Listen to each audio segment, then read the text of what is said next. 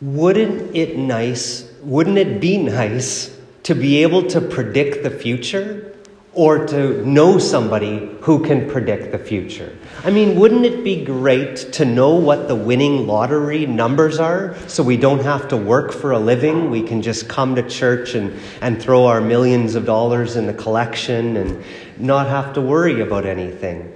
Or wouldn't it be nice to be able to predict the future so that we know that the Rams are going to win this afternoon, the Super Bowl, right? It would be great to know the future.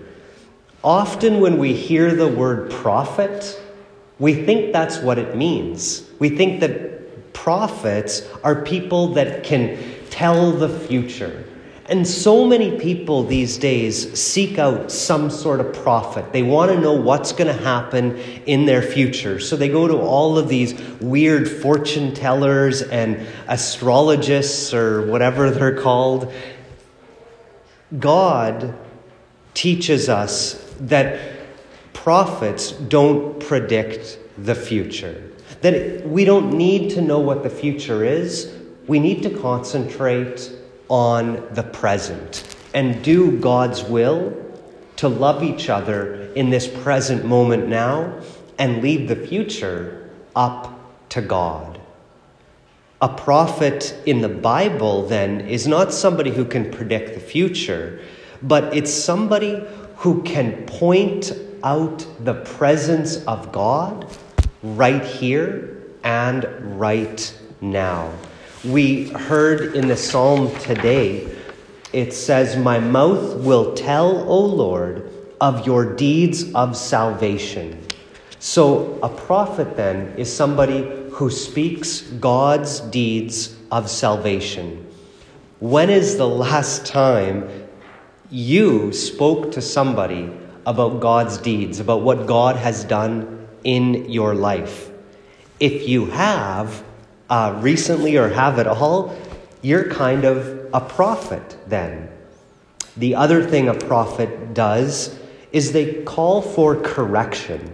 When God can't be found in a situation, they are the ones that point out how we could change the way we live in order then to allow God to work more fully in our lives. So who are the prophets in this day then? Who are the prophets around us? And how can we tell if somebody is a prophet? Well, first, it's really easy. I'm not sure if you remember the last time that you were at a baptism, but at a baptism, I anoint the child with that holy oil, and I say, I now anoint you as a priest, a prophet, and a king. Or a queen, I guess, if it's a girl. We're all priests and prophets and kings. So with the small p, though, that we're kind of like little prophets or little priests. And so we're all called to speak God's words and proclaim his mighty deeds at all times.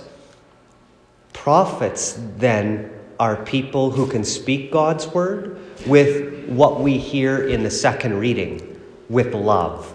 It said, if you have all the knowledge and you're the greatest prophet ever, but you don't have love, you're like a noisy gong. You're just going bong, bong, bong. Nobody wants to listen to you, right?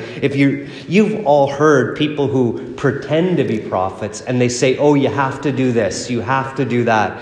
But they're not very loving about it. They're kind of, what's the polite way of saying this? They're annoying, right?